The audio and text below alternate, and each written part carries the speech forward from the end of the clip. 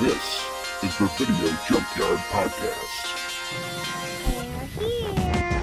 A place that appeals to your deepest and darkest fantasies. The dead whose haunted souls hunt the living. I have come here to chew bubblegum and kick ass. And I'm all out of bubblegum. From this nightmare world emerges a fearsome half-man, half-ape with the strength of 20 demons. It's time. Hey everyone, and welcome back to another exciting episode of the Video Junkyard Podcast. I am Eric Branson. With me, as always, my good friend and co-host, Joe Peterson. How's it going tonight, Joe? Pretty good.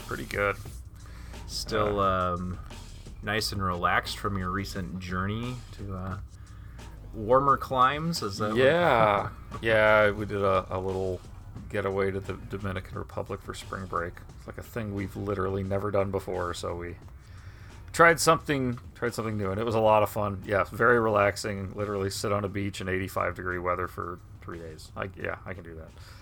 So, yeah, sounds nice.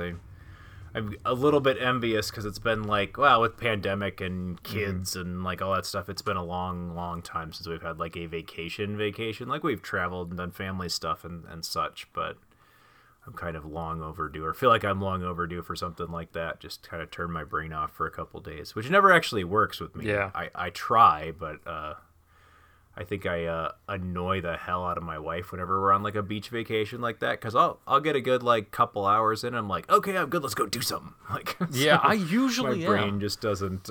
I usually am. I'm usually the one who's like running up and down the beach collecting shells still, you know, or like, right. Oh, I found some goggles. I'm going to use them. You know, I'm that guy. I get bored wife's, just sitting like, on the beach. Staring at me like, how old are you? Like, I'm like building sandcastles and shit. Yeah. But this time I was like, okay, I'm just going to sit here and I'm going to drink these beers and I'm just going to sit in the sand and like look out at the waves. And that does help. Yeah. Get a couple nice. drinks in you and just zone out. And, yeah. Stare at the ocean. It was rough. It was really rough. Yeah. It sounds terrible. It was terrible. Yeah. So, yeah. 1 star, would not repeat. No, it was great. But you know, the thing is, we were originally supposed to go back in November. It didn't work out because my daughter got sick, and so we had to reschedule everything. But in the end, I feel like it was a little bit better because now that would have been really rough. Like, oh yeah, we did this for November, and then we come back and we still have all of Wisconsin winter. Yeah, like it kind of would have made it just so much worse coming home. Yeah, and so in this case, it's like, okay, we did it in March. And it's like, all right, we might get some snow here and there, but we're done with the frigid temps for a while. So, like the truly, like sub-zero stuff, that's behind us for the year. So that, if I were to do it again, that's how I'd do it. Same way I'd go in the spring. Yeah, makes it worth like getting through the worst part of winter. Yeah, gives you something to look forward to. Because otherwise I think that would have kind of sucked. But yeah, otherwise just I'm trying to hold on to that beach vibe, you know, like hold on to it as long as you can. Don't get stressed out. Try not to get stressed out about anything. Not to sound like, those guys you run into at like a Jimmy Buffett concert or something, but I think it works like for a couple days. Like when you come home from somewhere like that, you can actually like hang on to that for a while, and then eventually it's like, oh shit, I'm back in the Midwest. But yeah. Trying not to think about that. Thanks, man. No, you're welcome. Yeah, thanks. Yeah, you're here. You're here forever. It's my jealousy's kicking in there. Like, yeah, you're back in the Midwest now, though. Fuck you. Yeah, you like that shit? Where's your Mai Tai now, asshole? No, it was cool, and you get to meet people and try new foods, and try lots of drinks. My God. But overall, the trying new foods thing has the only thing that kind of bit me when I was in Mexico. Once I tried, like, they had a big like seafood boil thing, and kind of ruined a day and a half of the trip for me because I think I ate some bad seafood. But other than that, every time I've gone to something like that, it's always been a good time. I did try a couple of things on this trip that I hadn't had before, and one of them I really liked and I shouldn't like, and the other one I didn't care for, and I don't know if it's just I didn't like it or it was prepared weird. But that was steak tartare. Yeah, I tried steak tartare and I was like, this kind of has a consistency of wet cat food, and just tasted kind of oniony and weird. And I don't know if that's normal or not. But what I found that I really liked, but God, I felt guilty liking it, was foie gras. Oh yeah, It's just like knowing how it's made. I'm like, oh, this is terrible. It's so terribly delicious. My God. Yeah, I've heard it's very delicious. I've never tried it. I would be a little bit on the fence about it, but yeah. I do always say I'll try anything once, at least food wise. Yeah, I'll try anything 5 or 6 times. Various concentrations. But so we were talking a little bit about it before we started recording, but I finally finished the Book of Boba Fett the other day. So that's probably super old news to most people, at least if you're Star Wars people out there. But I really enjoyed it. It was a lot of fun. I mean, I could make a couple little gripes if need be, but I think my general entertainment level throughout it was on par with the Mandalorian series. So I don't know. I don't really get all the griping, so I never get all the griping, but the only gripe that I have really, I was disappointed with about it, and this is going to be a minusculely, stupidly small spoiler, was we're teased with Danny Trejo as a Rancor Wrangler. Yeah, and he's only in it for one scene. I was hoping he came with the Rancor and we were going to get him a scene or two with him in every episode, but nope. But it's he feels like he belongs in the Star Wars universe. Yeah, I thought he was perfect for it, and they should have used him for more than one day. But honestly, he's a guy I always loved seeing in movies. He I would like to see. Has he been in the MCU? I don't think so. I don't think so either, no. He would have made a good Whiplash. I mean, it was fine with what they did, but he would have, I thought, made a good Whiplash. Yeah, but they just need to get him in more things. I mean, he gets into A-list stuff, and everybody kind of knows his name. And if you don't know his name, you know his face for sure. But he doesn't get a whole lot in the way of meaty, good roles. And I actually think he's pretty good and stuff. So yeah. He's also owns a chain of restaurants on the West Coast. I don't know if a chain, but a couple locations of Trejo's Tacos. And I have his cookbook. That is his restaurant. Oh, really? Cookbook. Yeah, and I made some stuff out of it, and it's really good. That's awesome. I'm really impressed with it. So, if I'm ever out where I know there's at least one location in LA. I think there's multiple locations. I don't know that for sure. I could just Google it, but I'm not going to right now. Look it up if you're in that area and you haven't already been. But nice. Yeah, good stuff. Yeah. So let's see. This week we're going to be looking. We kind of changed some things around in our schedule a little bit because of the unfortunate passing of really a great American actor. And we wanted to pay tribute by reviewing one of their better-known early films. Yeah, so a little bit of a somber note again, which seems to be happening more often than I'd like these days with, losing another talent from the film world. But yeah, with William Hurt passed away a couple of weeks ago by our time, so be even a little further out by the time you're hearing this. But yeah, so we are actually going to look at what is his debut movie, which I didn't realize when we picked this out. I'd seen this one before, but this is his first feature film, and that is 1980's Altered States. In the basement of one of the country's leading medical schools, Dr. Edward Jessup, candidate for a Nobel Prize, is conducting the most dangerous experiment in the history of science. And the subject of the experiment is himself.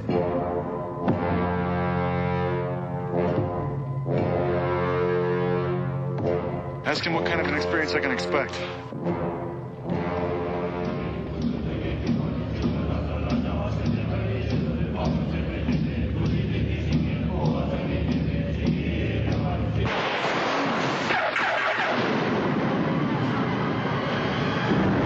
It's deafening. The noise is deafening. It's blacked out. What happens during these blackout periods is you get the feeling of phenomenal acceleration, like you're being shot out over millions, billions of years. Time simply obliterates. You guys are shooting off with an untested drug that stacks up in the brain and works to the nucleus of the cell, and you don't call that dangerous. I'm asking you to put the experiment off until we understand a little more in order to minimize the risk. Way. I'm really frightened. We could be screwing around with his whole genetic structure. Now, how do we stop this? We've got millions of years stored away in that computer bank we call our minds. We have got trillions of dormant genes in us, our whole evolutionary past. Perhaps I've tapped into that. He may be onto something that is beyond our own comprehension. Now, because I believe him, I want this thing stopped. The hell was that? You okay? If you love me, Eddie, get fired!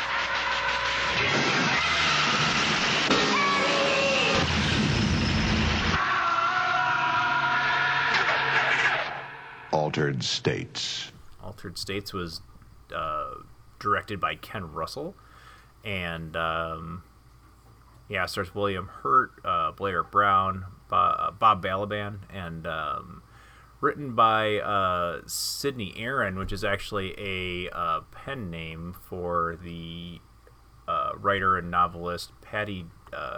Is it Chayefsky? Patty Chayefsky. Mm-hmm. But yeah, so he used this pen name to write this because of, from reading the Wikipedia page, a lot of drama that unfolded between him and Ken Russell on set. So anyway, get you a quick synopsis of this one. A respected scientist and psychology professor Edward Jessup decides to combine his experiments in sensory deprivation tanks with powerful hallucinogenic drugs, convinced that it may help him unlock different states of consciousness. The experiments are a success at first, but as Jessup continues his work, he begins to experience altered mental and also physical states. As he spends more time in the sensory deprivation, his grip on reality begins to slip away. So, yep.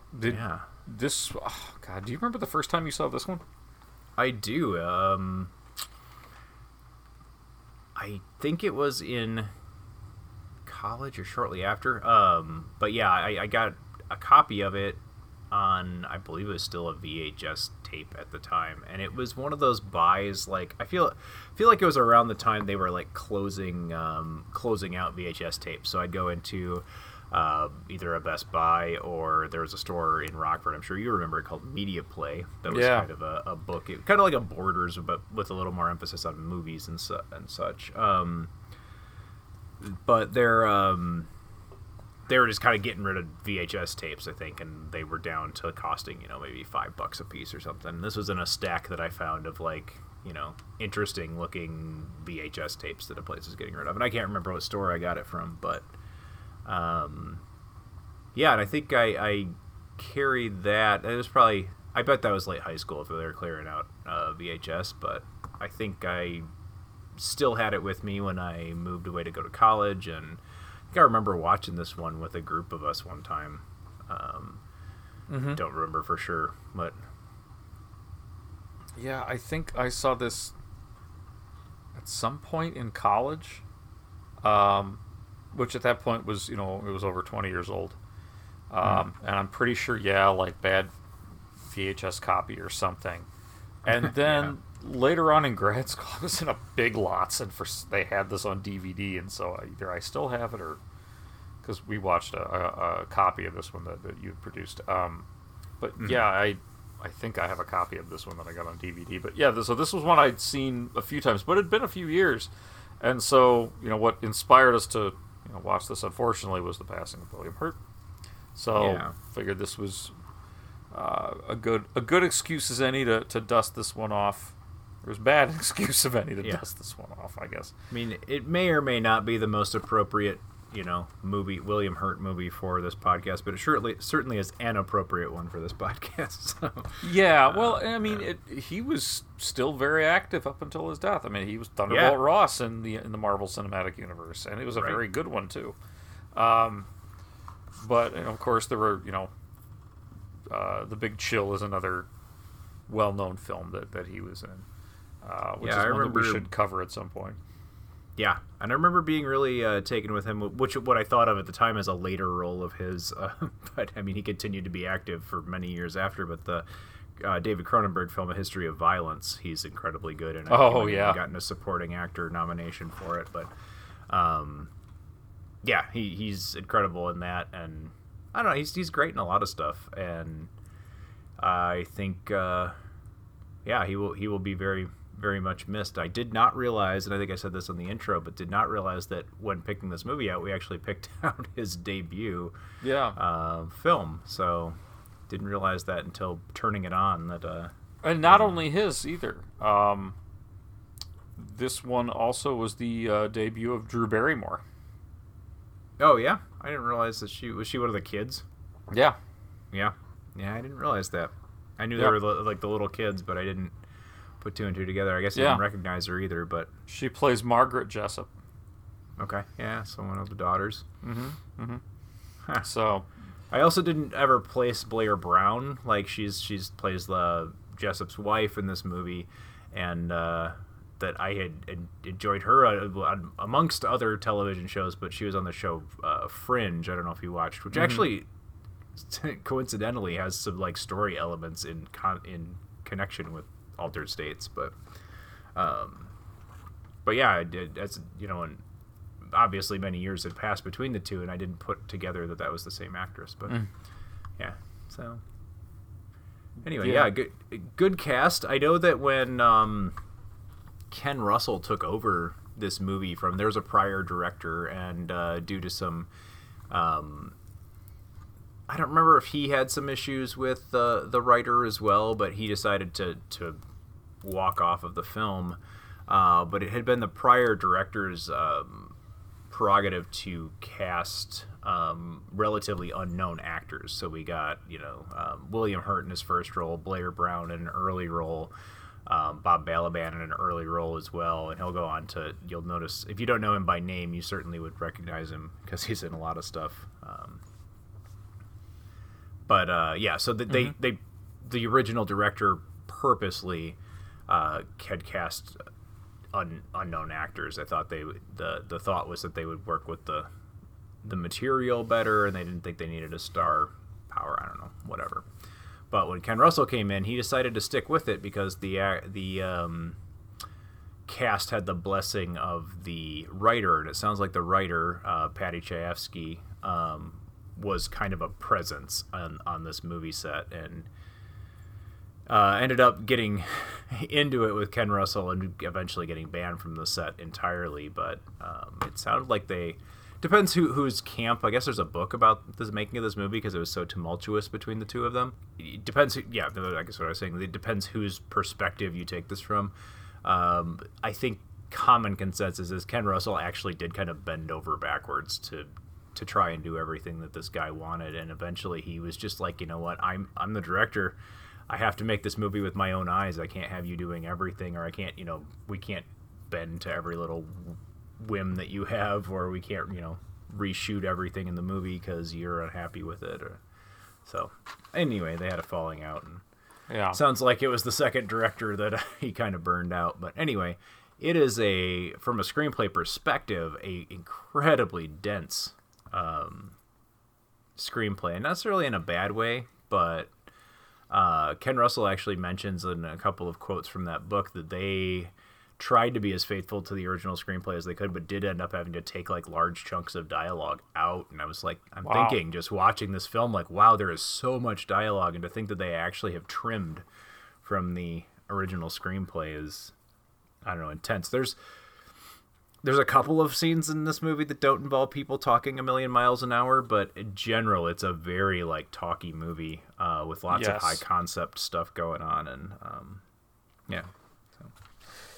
Yeah, that was, I think, something that I noticed the first time I saw it was the portrayal of this kind of crazy level of academic research. The scene in particular where William Hurt, Eddie Jessup, is a thing just meeting Emily, Blair Brown, and he's just kind of going a mile a minute about how he doesn't talk about his research, but this stuff's it's coming out. And they're walking along in front of one of the buildings, and he just starts turning around, pretty much just like propositions her to go have sex. And it's just very blunt and direct. And even when then they later get divorced, he's talking about it as this, if I don't release myself this monotony, I'm going to lose my fucking mind. And it's just this very cold, mechanical, he's a bit nuts. He is somebody who, and not in a negative way necessarily at all, who in modern context I think would be described as on the spectrum. Like he's very... I could see that. Yeah, very, very, very focused, almost genius level focused on, his research and his work, and he's pushing boundaries. He's obviously very talented, but he's become obsessed. He doesn't have very good interpersonal skills at all. But Emily as a character is fascinated with him, I think, because of, what he is professionally, and that he is, and I think you as the viewer kind of go along with that as well, because there's a lot of fascinating concepts that they're exploring through the research. And what that is I think it said in the synopsis, but is they are using a brand of South American mushrooms to produce psychedelic effects, and then putting people into isolation tanks. So we're talking big water tanks where it would be dark, and similar to the 1960s experiments of like Timothy Leary, and there's another name in history. I didn't do my actual research at all, but there's some of the research that was done with that LSD in the 60s. Yeah. But yeah, so certainly kind of playing off of that idea of exploring the human subconscious via the use of psychedelics and isolation, sensory deprivation. So. Yeah, and it's a slow burn, but it builds, and it definitely builds, and it's worth the slow burn, I think. Mm-hmm. Yeah, I think so too. There's not to like give away a grade too quickly or anything, but it definitely does have a nice build to it. Essentially, what starts happening is he starts having visions, essentially like ancient memories, right? So visions of a first like a more primitive or less derived state of like almost like an Australopithecine or something, and then it keeps going back until eventually it's essentially like a primordial consciousness or energy. And the scene when he comes out and he literally has like the vocal cords of a gorilla, until they kind of get back to normal. That's when like, oh, there's some weird shit going on here. Yeah, because the mental, the altered states, so the title of the movie, that he's going into become physical as well. Like eventually his body starts to actually morph and change, and then like we were talking about just before we started recording, there's a fair amount of like body horror type horror in this movie because of the changes that his body's undergoing when he's in these states. So it's not just allowing his consciousness to kind of explore the roots of human shared consciousness, if you subscribe to that sort of thing. I think that's kind of what the movie or the story is subscribing to. But also, not only is he able to get there with his mind, but his body is actually following in that path as well, and has opened the door the other way. So we're getting the impression that his mind is traveling away towards the beginning of the film, and then all of a sudden we come to the realization about halfway through, like, no, it's actually the opposite. Like it's manifesting physically, here in the present. So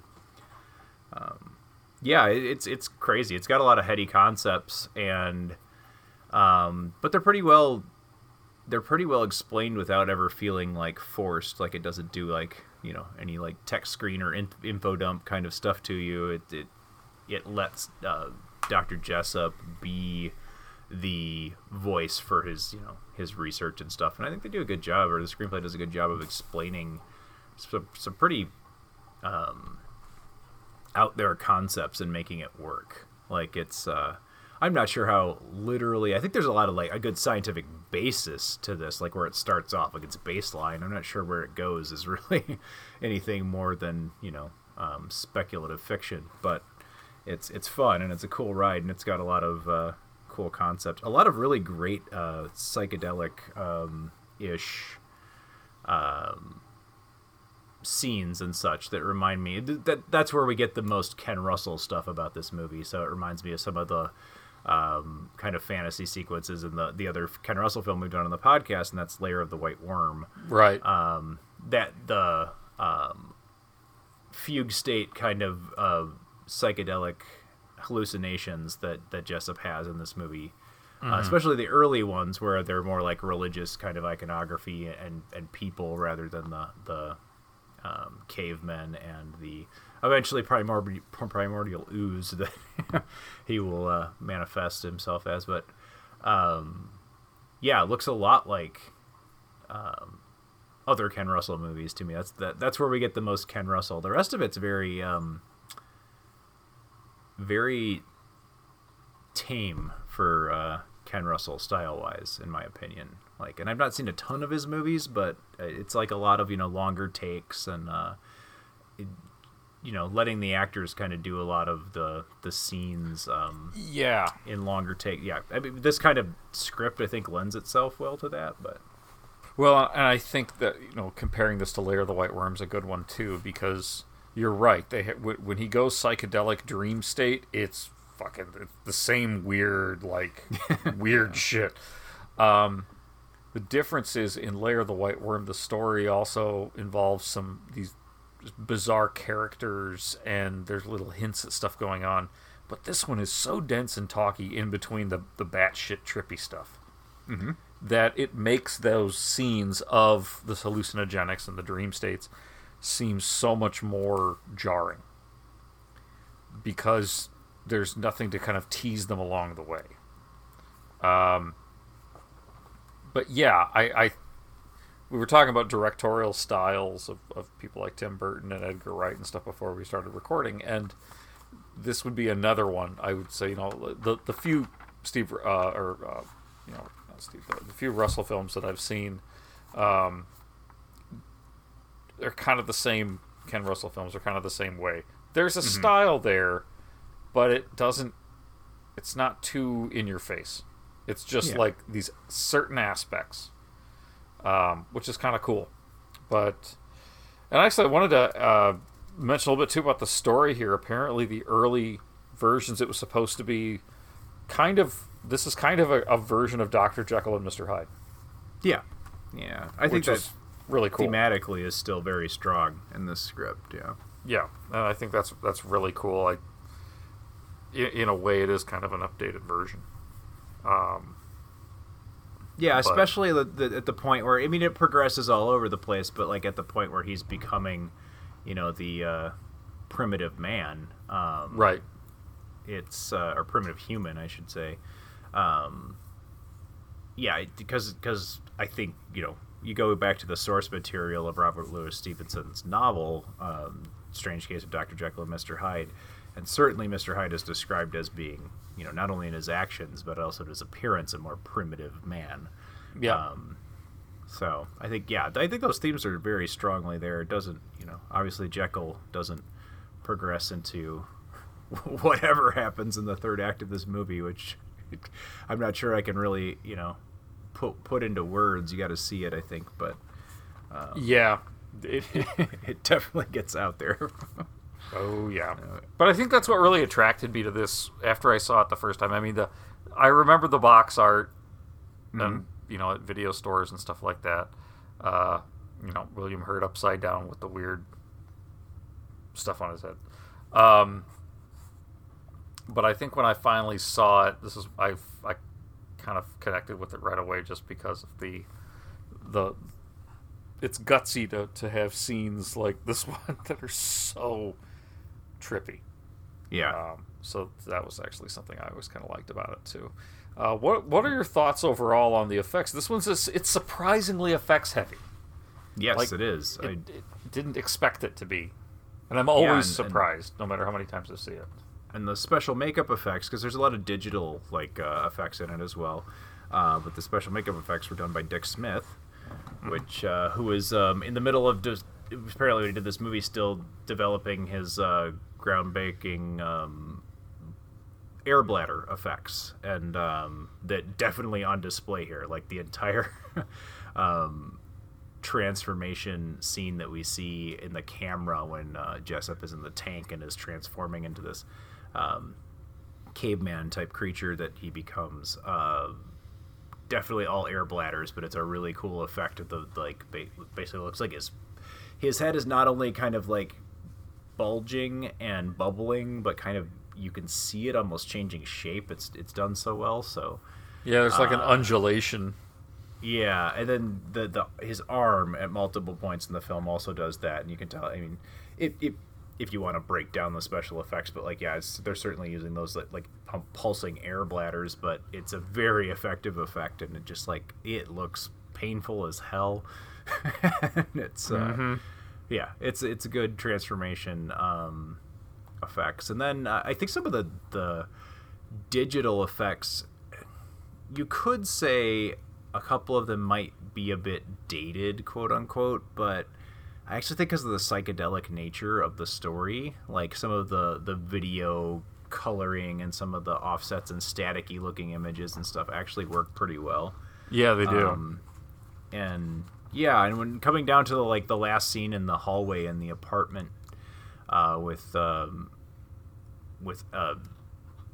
Ed Jessup and Emily after he is, come back from the edge and it kind of overtakes him again. The scene that I described as not really being able to describe what happened, and I'm gonna stick with that. But there's a lot of really bizarre special effects. There's some sort of a creature effect of a kind of melting man thing that happens. Yeah. And then there's a lot of video. Wish I remembered what they call that kind of thing, but something they would produce, effects they used to produce in old television shows all the time by manipulating video signals and kind of making things turn odd colors and such. But it's a nice mashup of all that stuff. It's essentially the video for Take Me On from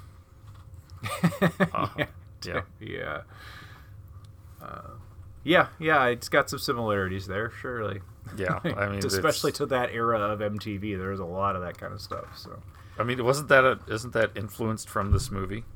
Oh, probably very well could be. Yeah, I think.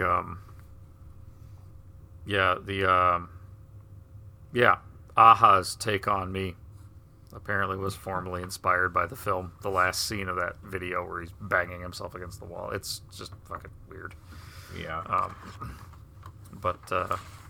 No, I don't know. I think one of the things I really liked about this movie, too, when it first came out, was just kind of the idea of it. Like, that you could... Almost like a mental time travel. Mm-hmm. Minus the whole, and you become what you time travel to see kind of thing. That's fucked up. But overall, though, that was something that once I saw it, it really resonated with me. It's like, I've never thought of that idea before, like a mental time travel. Yeah, would be like really connecting kind of a cool with idea. prior humans via some sort of shared consciousness experience. Because he talks about going back in geologic time, and it's crazy. Yeah. And he played such a great kind of nutcase. Yeah. It just, it's something that always strikes me when I see this one. And you could tell he starts to come unhinged. Like he's obviously from the get-go, he's your stereotypical mad scientist. He's obviously way off the rails already, into this research. Even when you first meet him, and then years go by, and then years go by again, But yeah, when he really starts to lose it in this, it's a good performance by William Hurt. He's very convincing. I think of this type of person. This type of person really exists. I think the people that just get so obsessed with their research or their work, and I don't know how many times they actually like throw themselves into personal peril or those around them. But yeah, he's just really starts to lose it, and he's good. I mean, William Hurt. It's a good debut performance for especially an actor he's not a kid or anything, so it's interesting that this is his first movie, but he's obviously, I would say, at least in his late 20s, if not early 30s here. So yeah, that's a good point. Yeah, and this came out in 1980, so yeah. And I guess that's something that Ken Russell does a lot, right? In hiring a lot of, like you mentioned, like a lot of not huge stars all the time. Yeah, true. So that works out. I also feel like Ken Russell has a really good grasp on these characters, and this is only going to be the second character that I'm going to reference, but these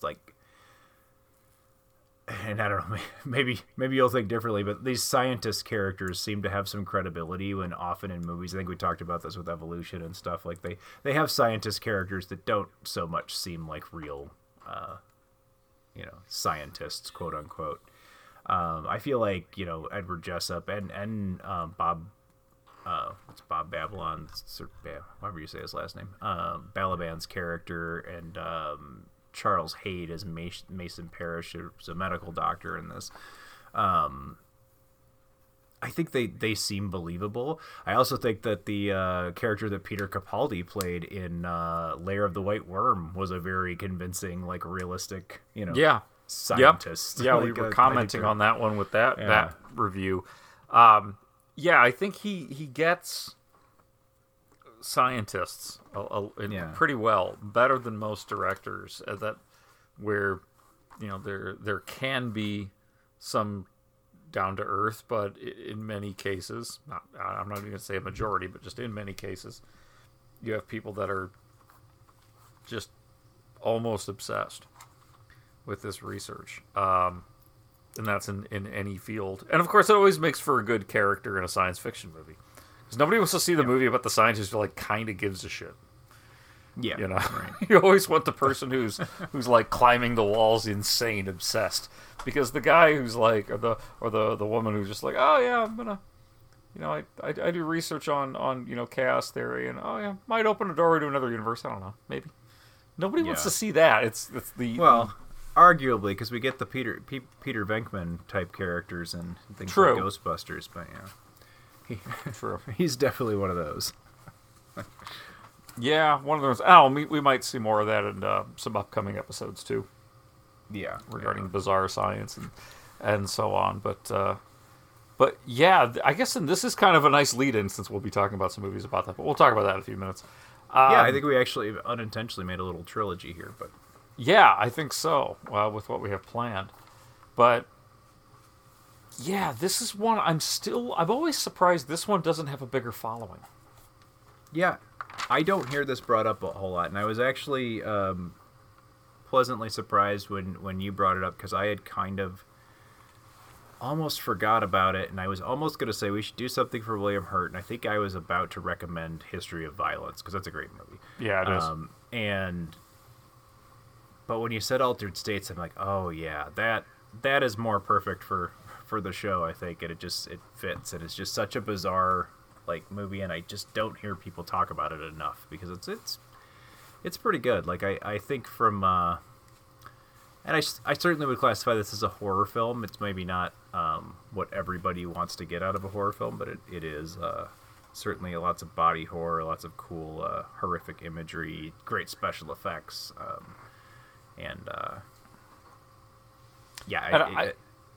I think one of the things that's nice about the density of it, and you brought that up, it's dense but not in a bad way. And I think one of the things is that the story is complex and strange enough where you can, when you're watching this, you can you can actually get pulled into it every time, because this movie does require you to really pay attention. Otherwise, you can watch it, but it's just going to be crazy as hell. So it does require that you focus a bit, and that, I think that's something in its benefit for the density of the way that the story's told. Yeah, and I think it just comes from the density of the script. I mean, this movie has so much dialogue. I was actually like thinking, like, as they were performing some of these scenes, or the cast was doing some of these scenes, and they were doing them in like long takes and such. I was like, wow, this is prep that they would have to do for the stage. And I think the writer, the guy Peter Chayefsky, Patty Chayefsky, sorry, was a playwright as well, and possibly at one point maybe this was thought of as a stage play. I don't know. I'm not positive of that, but I certainly see it in the style, and I see it in the style of the way Ken Russell made the film as well. So it's I think that kind of a script, or giving the actors that much to talk about, and I think it just lends itself to those like longer takes, 2-3 shots, not a lot of close-ups and cutaways and such. So which is interesting for Ken Russell, because I think he's, in other films I've seen of his, is kind of the opposite, but it's obviously a reaction to the script, and I think a conscious effort on his part, at least as I understand it, to attempt to get along with the writer. So sometimes that works better than others. Overall, the film was, I mean, it is well reviewed when it is brought up. It has an 85% on Rotten Tomatoes, if that means anything to you. And it's still, it's kind of considered a classic in a way. I mean, it's been referenced by a lot of other films and music videos, of course. But still, it's not something that's discussed maybe as much, which is one of the reasons why we picked it. But when you start talking to people about their favorite science fiction movies, this is rarely one that's brought up. And even if you removed, franchise things like Star Wars, Star Trek, or whatever, I think it might just be too weird for some people. Yeah, I think it's a brave movie in a lot of ways, and I think that a lot of the contemporary reviews picked up on that. And that's that this is a movie that's three years after Star Wars. Came out the same year as I guess is Empire 81. Maybe, but anyway, contemporary to the sequel to Star Wars, and it couldn't be like more different than something like that. Not that one type of cinema is superior to the other, but like this is a very dense and cerebral horror film. It requires a little bit of input from its audience. You have, like you said, you have to listen to it, because it's going to pitch some really out there ideas to you, and you need to at least be kind of on board with those ideas, or at least have your head wrapped around a little bit, so that ultimately it can blow your mind at the end. Because I think if you don't really get into what is going on, then it literally will make no sense. And even the parts that are a little hard to maybe put into words, I think if you get the premise, or you really wrap your head around the premise, it gets you there. So but yeah, and it also wrapped up in all of this, I think I'm potentially making it sound not that appealing, but it's also a really effective like monster movie, body horror movie. There's some great scenes of the caveman creature chasing people around at the lab and such, and then escaping out into the community as well, and ending up in the zoo in a scene that kind of reminds me of the zoo scene in it doesn't remind me of the zoo scene in American Werewolf in London, but that's kind of where... No, I see the parallel, though. Yeah. Obviously, the other one's very funny, and it is not in Altered States. There's not much funny in this movie at all. It's very, very, very serious. Yeah, it's very serious. It's... Yeah, that's a good point. It's a very humorless film. It definitely takes itself very, very seriously. Yeah. Yeah. So... But, it sure does. So. And I think that's partly because of the the screenwriter's passion for it. Whether that shot himself in the foot with that or not, but you obviously can see that. So yeah. So did you have any I don't know, final thoughts or grade for Altered States? Yeah, I have one quick mention, and that was just, did you catch the John Larroquette cameo? Yeah, as the X-ray technician, yeah, right? He plays an X-ray tech. Yeah, that has just a couple lines. Yeah, when they take him to, because he can't speak when he comes through, and yeah, they have to. Wasn't that the part when they have to X-ray his throat? Yeah, they have to X-ray him because he could just basically grunt because the entire physiology of his neck has changed. Yeah, so his vocal cords do not work. But yeah, John Larroquette plays an X-ray technician. So when he's not, the narrator in Texas Chainsaw Massacre, he is playing an X-ray tech in Altered States. So or being in Night Court. Yeah, that too. But I this one is it's an intense watch, but it's really, I think, rewarding by the time you get through the end of it. Visually, I don't know if I'd go as far as stunning, but it's really a cool movie to look at. It has everything from great special effects to like straight out bad trip psychedelic kind of visuals to like in the ending scene kind of wacky AV like vintage video color stuff. Like we were talking about, I don't remember if that was it was before we hit record, but we were saying that this is a movie that I have actually never watched in altered states, but probably would be quite an interesting one to do so. Yeah. So, since it is called that, it's called for, I think. But maybe numerous viewings to get you through it. I could see this. I could see this being a hard movie to watch. Yeah, maybe it's a little bit too much, but yeah, depends on a lot of variables. Yeah, that's true.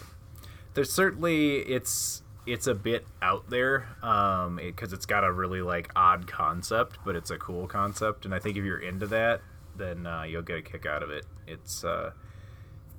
It does have the tendency to get a little bit crushed under its own weight, but then right about when it's about to go too far, they'll throw you some good visuals. They'll throw you caveman monster type scenario and all that stuff. So ultimately, I think it's about the human experience and what's truly important to life. I guess we didn't really get into that, like the journey that Jessup has throughout this movie and the realizations he comes to.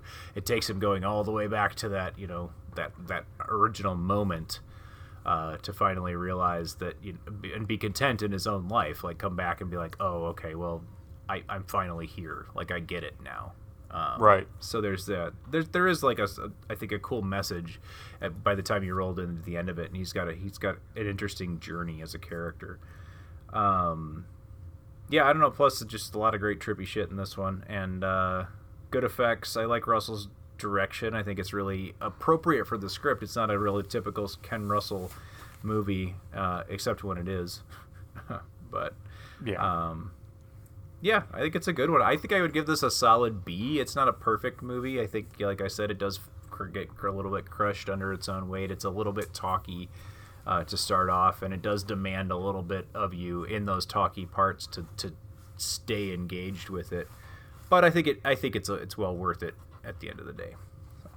I think that's totally fair. This one it's a thought-provoking, kind of intriguing little science fiction film, which is not part of a franchise, and it's not like an action sci-fi. It's literally a science fiction horror film, but very intelligently written, intelligent concepts.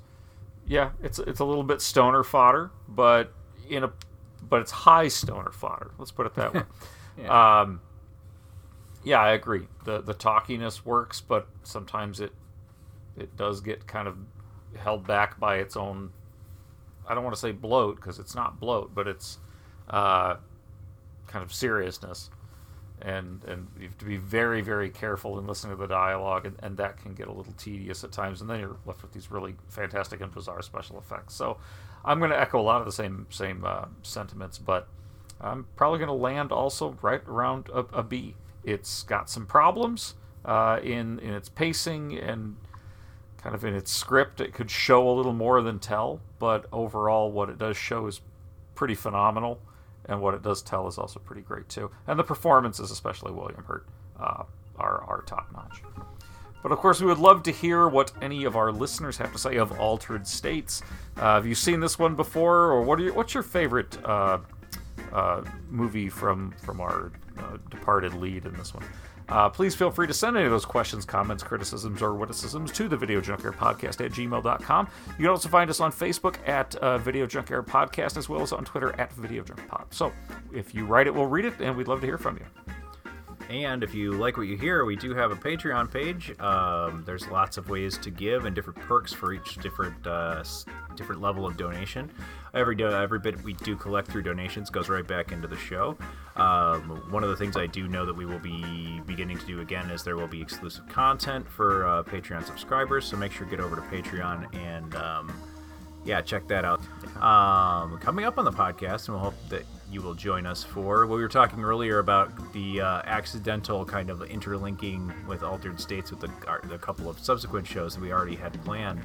We're going to be watching Inner Space and My Science Project. So all three kind of 80s science-y movies. I think the other two are a little lighter in tone, but we'll come and check those out with us. And coming up at that, we're going to look at some comedies. We're going to look at some Nick Cage movies, another visit to 80s science fiction, and some kung fu movies in the distant future.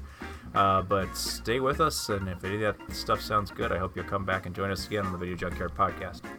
And we want to thank you once again for listening, and if you've enjoyed, please feel free to share around. And until next time, this is the Video Junkyard Podcast. I'm Joe Peterson. I'm Miracle Branson. Have a good evening.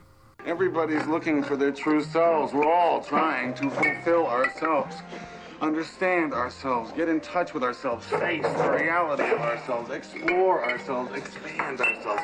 Ever since we dispensed with God, we've got nothing but ourselves to explain this meaningless horror of life. You're wacko. Well, I think that true self, that original self, that first self, is a real, mensurate, quantifiable thing, tangible and incarnate. And I'm going to find the fucker. You have been listening to the Video Junkyard Podcast. I do wish we could chat longer, but I'm having an old friend for dinner. You just can't let them go. Go! Stay on the road. Keep clear to the moors. We want to take this opportunity to thank you for listening to the Video Junkyard Podcast and remind you to find us on social media on Facebook at facebook.com/Video Junkyard Podcast, on Twitter at Video Junk Pod, and on Instagram as Video Junkyard Podcast, all one word. Want to thank you again for listening, and keep digging. Who knows what treasures you'll find in the Video Junkyard.